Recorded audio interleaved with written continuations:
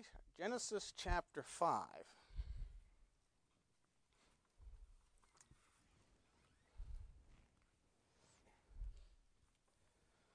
Just some basic things tonight, some reminders, as I realize this is February, but, thought about this a little earlier, but didn't seem to work out that way. But beginning of the year, just reminders of things that we need as individuals to be continuing to do so that we maintain our walk in the Lord. Genesis chapter 5 and verses 22 through 25. 22 and 23 says, And Enoch walked with God after he begot Methuselah 300 years, and begot sons and daughters. And all the days of Enoch were 365 years, and Enoch walked with God, and he was not, for God took him. So how can I walk with God? That's the question tonight. Title of the message. How can I walk with God? I don't know, maybe you, like me, have wondered at times about what makes some Christians seem to be so consistent and successful, and others go like this. Of course, you can read about the saints of old, Moses and Abraham and all the heroes. Almost all the heroes of the faith had their ups and they had their downs. Moses smote the rock twice instead of speaking to it. He disobeyed God. Abraham, of course, went down into Egypt, lied about his wife. Then he went down to Abimelech, again lied about his wife.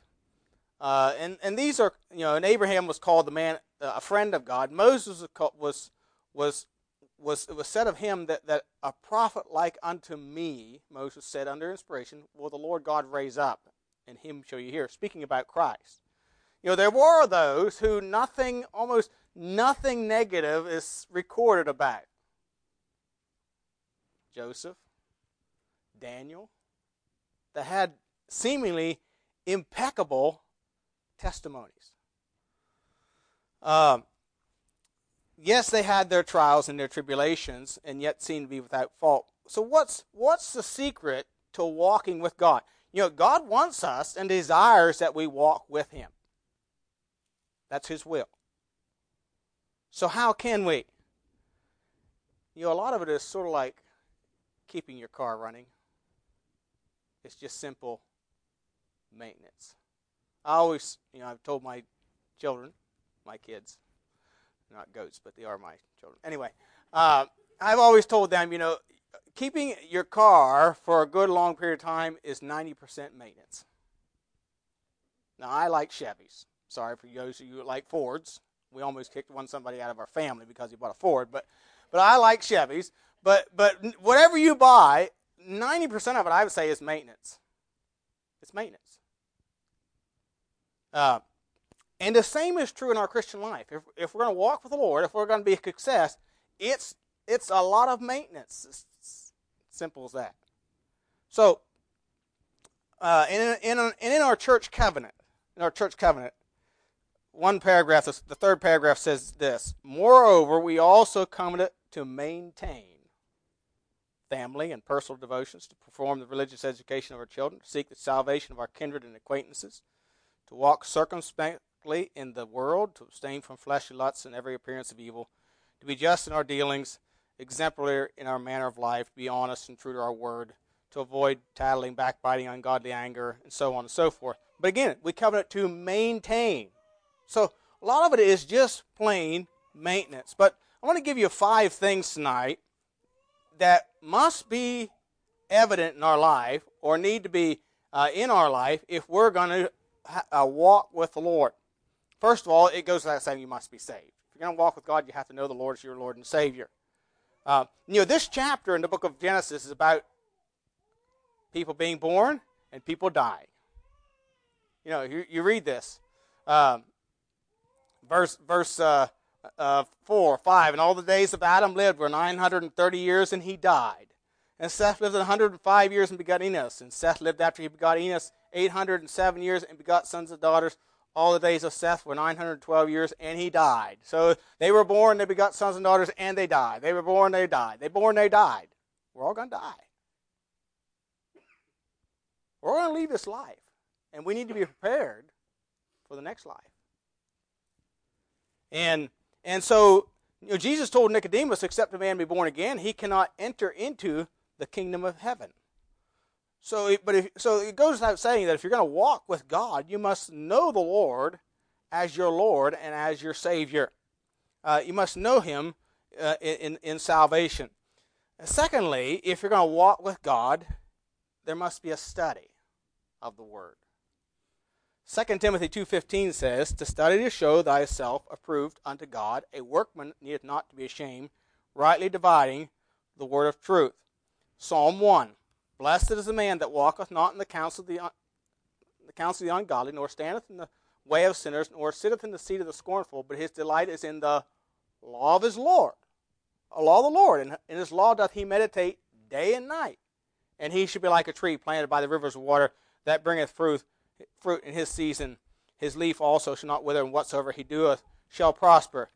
The Lord told Joshua in Joshua 1:8, "This book of the law shall not depart out of thy mouth, but thou shalt meditate therein day and night." Day and night.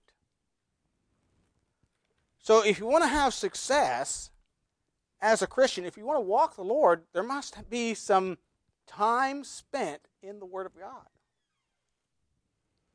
D.L. Moody was a great revivalist or evangelist, but D.L. Moody said there will not be another great revival until Christians get back to the study of the Word.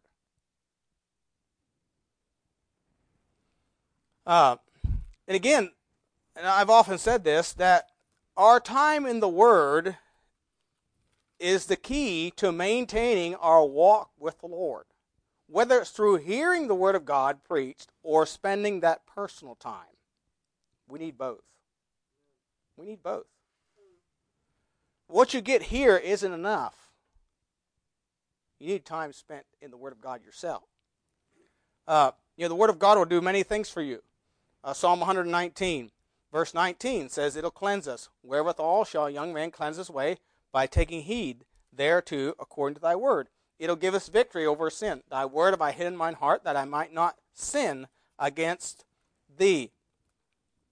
If you want liberty or freedom to walk with the Lord, to live victorious over sin, that's what liberty really is in the Bible. It's living victorious over sin. It's not being in bondage to sin. It's not.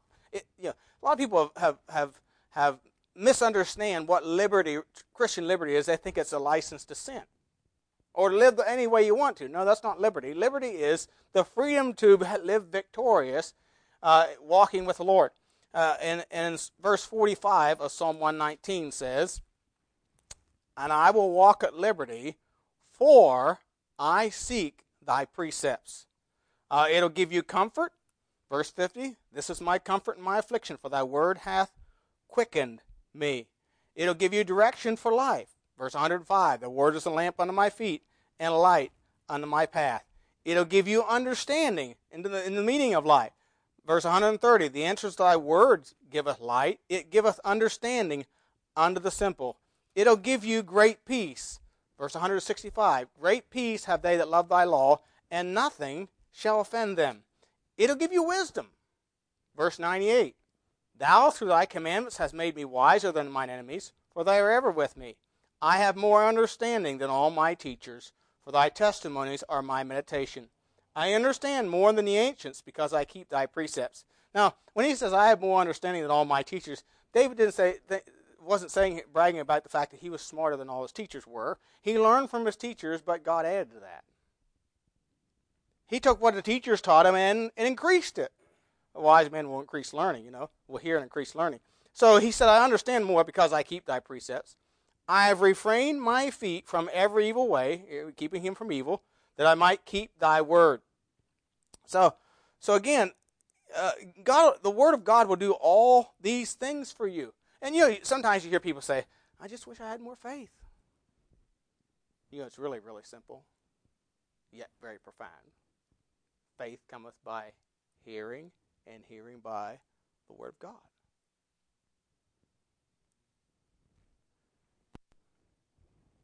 You know, Job was a man of great faith, and he persevered, he endured under severe trial. But Job said, though he slay me, yet will I trust in him.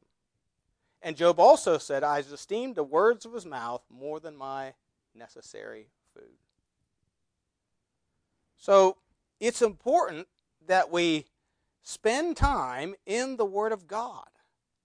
You know, Hebrews 4:12 says the Word of God is quick and powerful. I mean, it's life-giving. It's life-changing. And you'll find that if you start spending more time in the Word of God, it's going to change you. It's automatic. I remember I was at a preacher's fellowship in Altoona, Pennsylvania years ago. This missionary from Mexico there by the name of Ron Hall. And anyway, he was telling us about the power. He's talking about the power of the Word of God and the effect that it has on people. And he had this lady, I think she was a single mom, who had this teenage boy that was beginning to give her problems and different things. So she asked him if he could help him. And so he began to counsel, and he put him on a scripture memory program. And he said it was a couple months later, his mother came to him and said, what did you do to my son? He's different. He's changed. And he said, it's the Word of God. See, the Word of God will change you. The old saying is, this book will keep you from sin, or sin will keep you from this book. You know, they say an apple a day will keep the doctor away. Well, the Bible every day will keep the devil away. So there needs to be a study of the Word of God. Again, maintain family and personal devotions. You know, are you reading the Bible every day? You know, I would say that if you're 13, 14, or older, you ought to be able to read the Bible in a year. You say, Pastor, that's a lot. No, it's not. There's only 1,000, I think it's 1,089 chapters in the Bible. So less than 3 a day, I think would do it, wouldn't it? Around 3 a day. It can be done. Do you realize the Bible can be read in 45 hours? You say, come on now. Well, you know, I never did that. But I was reading an article one time where this guy said it could be read in 60 hours, and he was talking to a lawyer or something. I forget who what. You know, they gave the guy's name anyway, and he said, no, it can't be. He said, well, prove me wrong. And he said he did. He read it in 45. You know, so it's really not that long. You know, we read other books in short periods of time. Why can't we read the Bible? The Bible is vital. Spending time in the Word of God daily is vital to our walk with the Lord, to maintain our walk with the Lord. Thirdly, there must be, and I begin all these with the letter S, so make it easier, supplication or prayer. Ephesians 6:18 tells us that Paul there, in the passage, he's talking about the armor of God, and then says, verse 18, praying always with all prayer and supplication in the Spirit, watching thereunto with all perseverance and supplication for all saints. So we need to read and study the Word of God, but we need to commune with God through the avenue of prayer. The psalmist said in Psalm 55:17, evening and morning and at noon will I pray and cry aloud, and he shall hear my voice. And Daniel was one who was an example of doing just that. The Bible tells us in Daniel 6:10 that Daniel went to his house and 3 times a day opened his windows and prayed toward Jerusalem, evening and morning and at noon. You know, Luke 18:1 says, men ought always to pray and not faint. James 5:17, the effectual fervent prayer of a righteous man availeth much. And Paul in 1 Timothy 2 commands us that we are to pray. 1 Timothy chapter 2, verse 1, I exhort therefore that first of all supplications, prayers, intercessions, and giving of thanks be made for all men, for kings, and for all that are in authority, that we may lead a quiet and peaceable life in all godliness and honesty. For this is good and acceptable in the sight of God our Savior, who will have all men to be saved and to come unto the knowledge of the truth. So God commands us that we ought to be people of prayer. Bring our supplications and our requests and our thanksgiving before our God. He invites us in Hebrews 4:16, let us therefore come boldly unto the throne of grace, that we may obtain mercy and find grace to help in time of need. God is our help. He's our strength. And so we need to go to Him in prayer. As Timothy tells us here, praying for kings and for all that are in authority. I have to wonder if a lot more people prayed for our nation's leaders, if it would change some things. And for all that are in authority. And so that we may lead a quiet and peaceable life. And so, first, I heard a preacher say this one time. He said, the Bible doesn't command us anywhere to preach without ceasing, or sing without ceasing, or witness without ceasing, but does command us to pray without ceasing. So we need to be people of prayer, of supplication. And then fourthly, there needs to be good singing, or good music. Go to Ephesians 5, verse 19. Ephesians 5:19.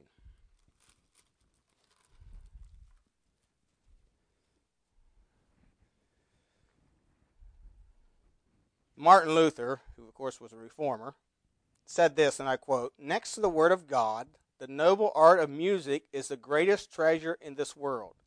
It controls our thoughts, minds, hearts, and spirits." Ephesians 5:18 says, "Be not drunk with wine where is excess, but be filled with the Spirit, speaking to yourselves in psalms and hymns and spiritual songs, singing and making melody in your heart to the Lord." And then again, Colossians 3:16 and 17. Keep your place there in Ephesians. We'll come back to that in a minute. But Colossians 3:16 says, "Let the word of Christ dwell in you richly in all wisdom, teaching and admonishing one another in psalms and hymns." So our songs are to teach and to admonish, to warn one another in psalms and hymns and spiritual songs, singing with grace in your hearts to the Lord. And whatsoever you do in word or deed, do all in the name of the Lord Jesus, giving thanks to God and the Father by Him. And so our music, our songs, should please and honor the Lord.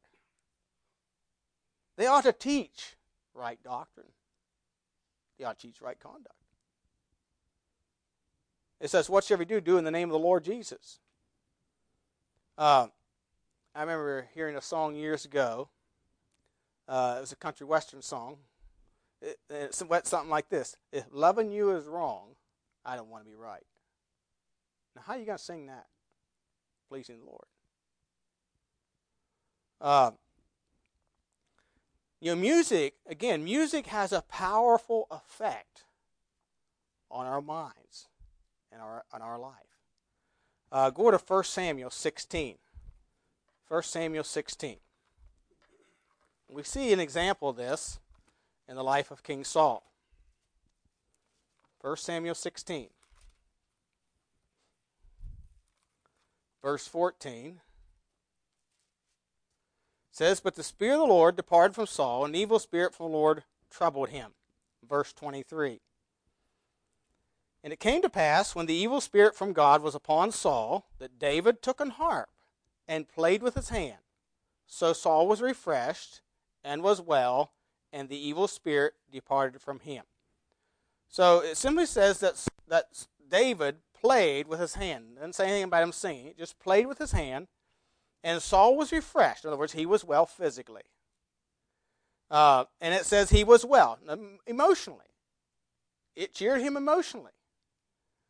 And this evil spirit departed from him. So it affected his body, his soul, and his spirit for good.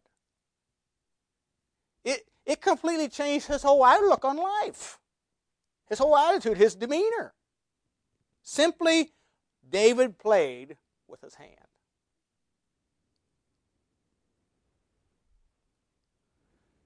And so we needed to fill our minds with godly music, good godly music. You know, a lot of music today has the name God in it, but it's not good. Just because it has the name God doesn't mean it's good.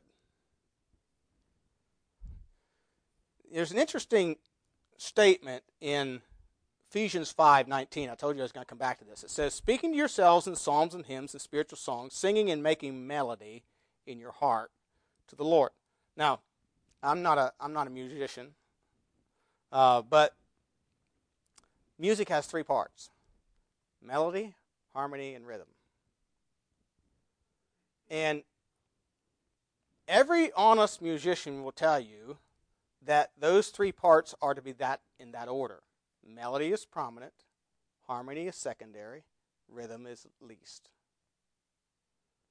Now, rock music is almost all rhythm. You know, the devil always reverses or imitates things that God does.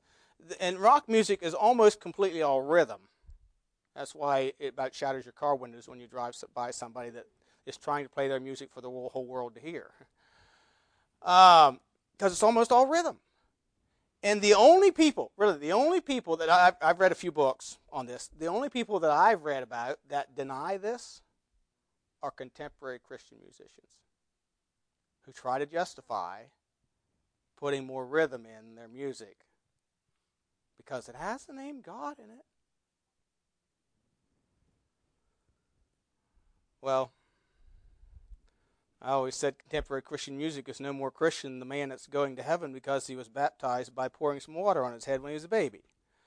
No, we're not to mix the things of this world with the things of God. It always brings the judgment of God. Always.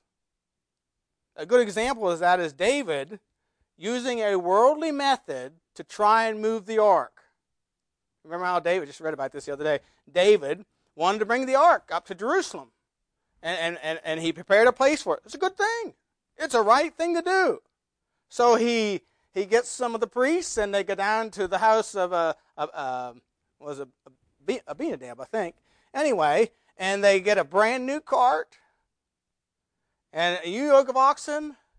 I mean, this would have been a 2017 GMC 2500 four-wheel drive, chrome wheels and all of it. Right out of the factory. Never been driven. Never hauled anything. Put that ark on there, and they start down the road with that brand new cart. And the ark kind of rocks. And Uzzah puts forth his hand to steady it, and God smites him dead. Now why? Because they were not to put the ark on a cart. The priests were to take staves, which were poles, and put it through the rings on the sides of the ark and carry it. Nobody was to touch it. After that happened, they took it aside into another house, and later on, David brings it up after he figures out, you know what, we didn't do it right. The priests are to carry it. And God honored that. So we must have good singing. Number 4, surround yourself with good friends. Proverbs 27. This is very important with young people. It's very important with adults too. By the way, parents need to pick your children's friends. You decide many times who your children's friends are by where you go to church. Proverbs 27, 5 and 6 says this. I got the right verse. Open rebuke is better than secret love. Faithful are the wounds of a friend, but the kisses of an enemy are deceitful. Not sure that's the right verse, but 1 Corinthians 15:33 says, evil communications corrupt good manners. Proverbs 13:20. says, he that walketh with wise men shall be wise, but a companion of fools shall be destroyed.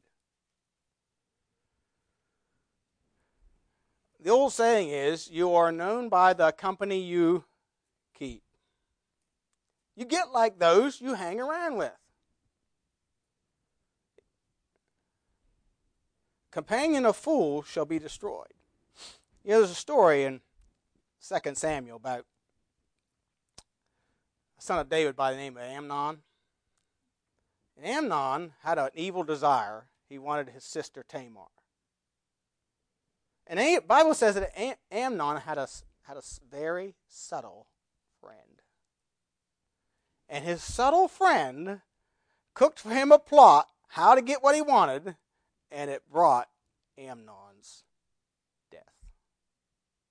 That was the result of it. Now, would you call that a faithful friend? No. No, a faithful friend will wound you. In other words, he'll instruct you or he'll correct you when you are going wrong.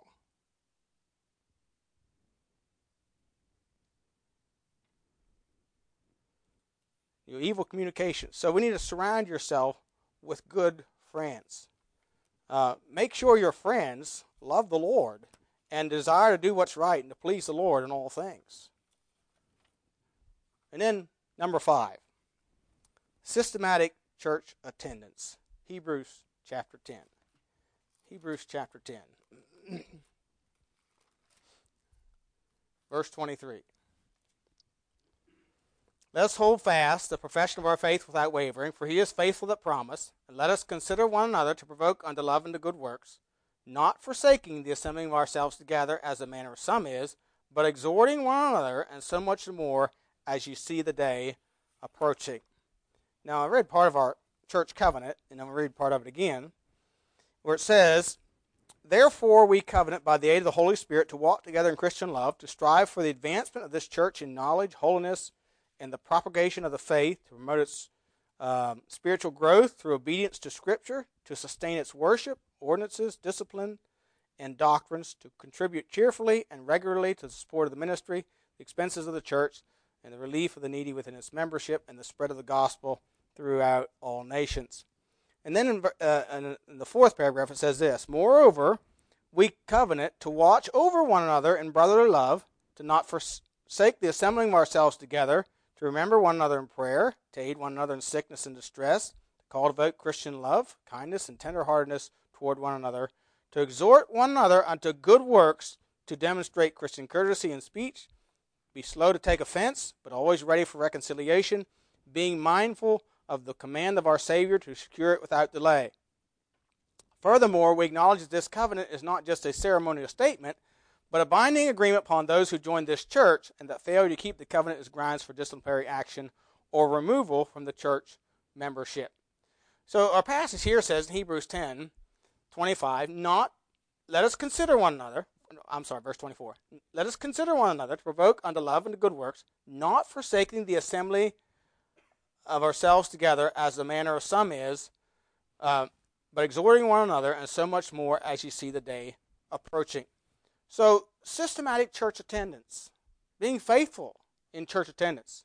There's two reasons for this. We're to stir up one another, provoke. I was talking to a relative of mine who's been out of a church for quite a long time, and he said this. He said, I wouldn't recommend that for anybody. He said, because sometimes you need someone, a pastor or a fellow church member, to say, hey, did you think about this? Do you consider this?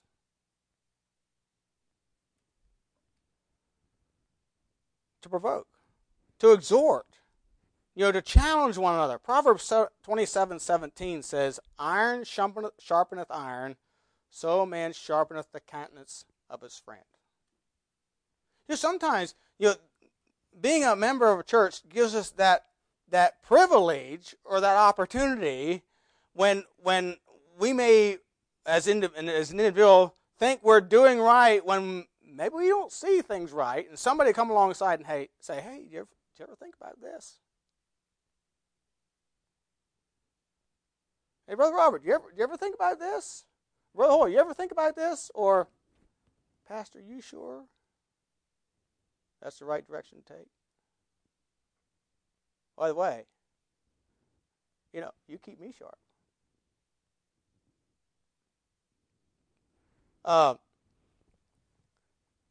We are to exhort and to provoke unto love and good works. That means we're to stir up, to challenge one another. The word exhort means to urge by arguments, advice, or to warn, or to stimulate. And so many times, especially when the Word of God is preached or expounded or explained, we're challenged, we're encouraged to grow, to change. The Bible says that in Timothy, the church is the pillar and ground of the truth.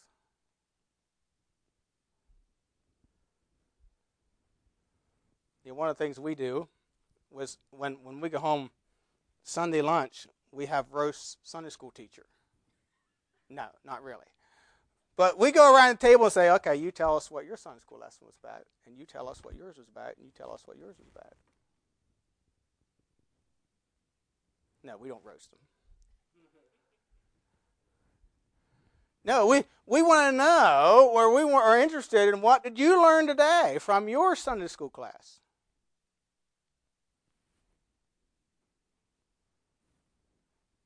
You see, we ought to be challenging one another. That does two things. It helps us as parents to know, are our kids listening? And are they discerning or understanding what's being taught? So we need it's vitally important that we are faithful in church attendance. I'm more and more convinced of this for two reasons.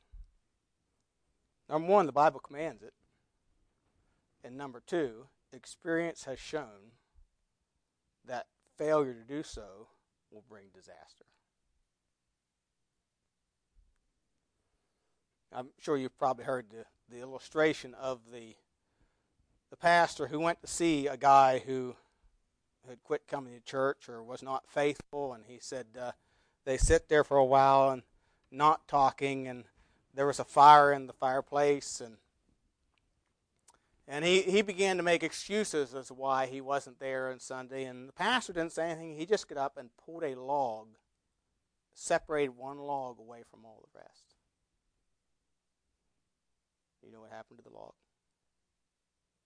The log by itself started to go out.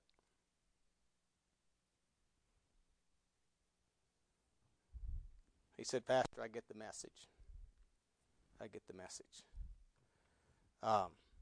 In fact, verse 26 says, for if we sin willfully after we receive the knowledge of truth, there remaineth no more sacrifices for sins, but a certain fearful looking for of judgment and fiery indignation which shall devour the adversaries. And it talks about a man who was caught picking up sticks on the Sabbath day, knowing it was wrong, knowing he shouldn't have been, but did it anyway, and took him out and stoned him. So if we reject God's commands about church attendance, there will be consequences. You see, we need to maintain. If we're going to walk with the Lord, we have to maintain these things in our Christian life. And like I said at the beginning, these are basics, but these are fundamental to my success and your success as a child of God and your fellowship with the Lord. And so, might God help us. Might God help us to walk with the Lord, but might God help us to maintain these things. A study of His Word, time in prayer, good singing, good music, surround ourselves with the right kind of friends, and then faithful church attendance, as God has commanded us. in His Word. Somebody said, I think it was Bob Jones Sr., said that out of the will of God, there's no such thing as success. In the will of God, there cannot be any failures. These things are the will of God that we do them. But the only time success comes before work, it's in the dictionary. So we have to maintain. We have to put forth some effort. Philippians tells us in Philippians 2, 12 and 13, is God worketh in you. God works in us. But we must put it in and allow Him to work it out. So might God help us to maintain our walk with the Lord. Heavenly Father, we do thank You again for the time in Your Word tonight. Thank You for the challenge that it gives to us. And Father, these basic things, principles, but help us to be faithful in applying them to the daily routine of life. So Lord, just pray that You just help us to see the importance of these things, that we might be faithful in this year that You've given to us. And as You tarry, as we serve You, we pray in Jesus' name.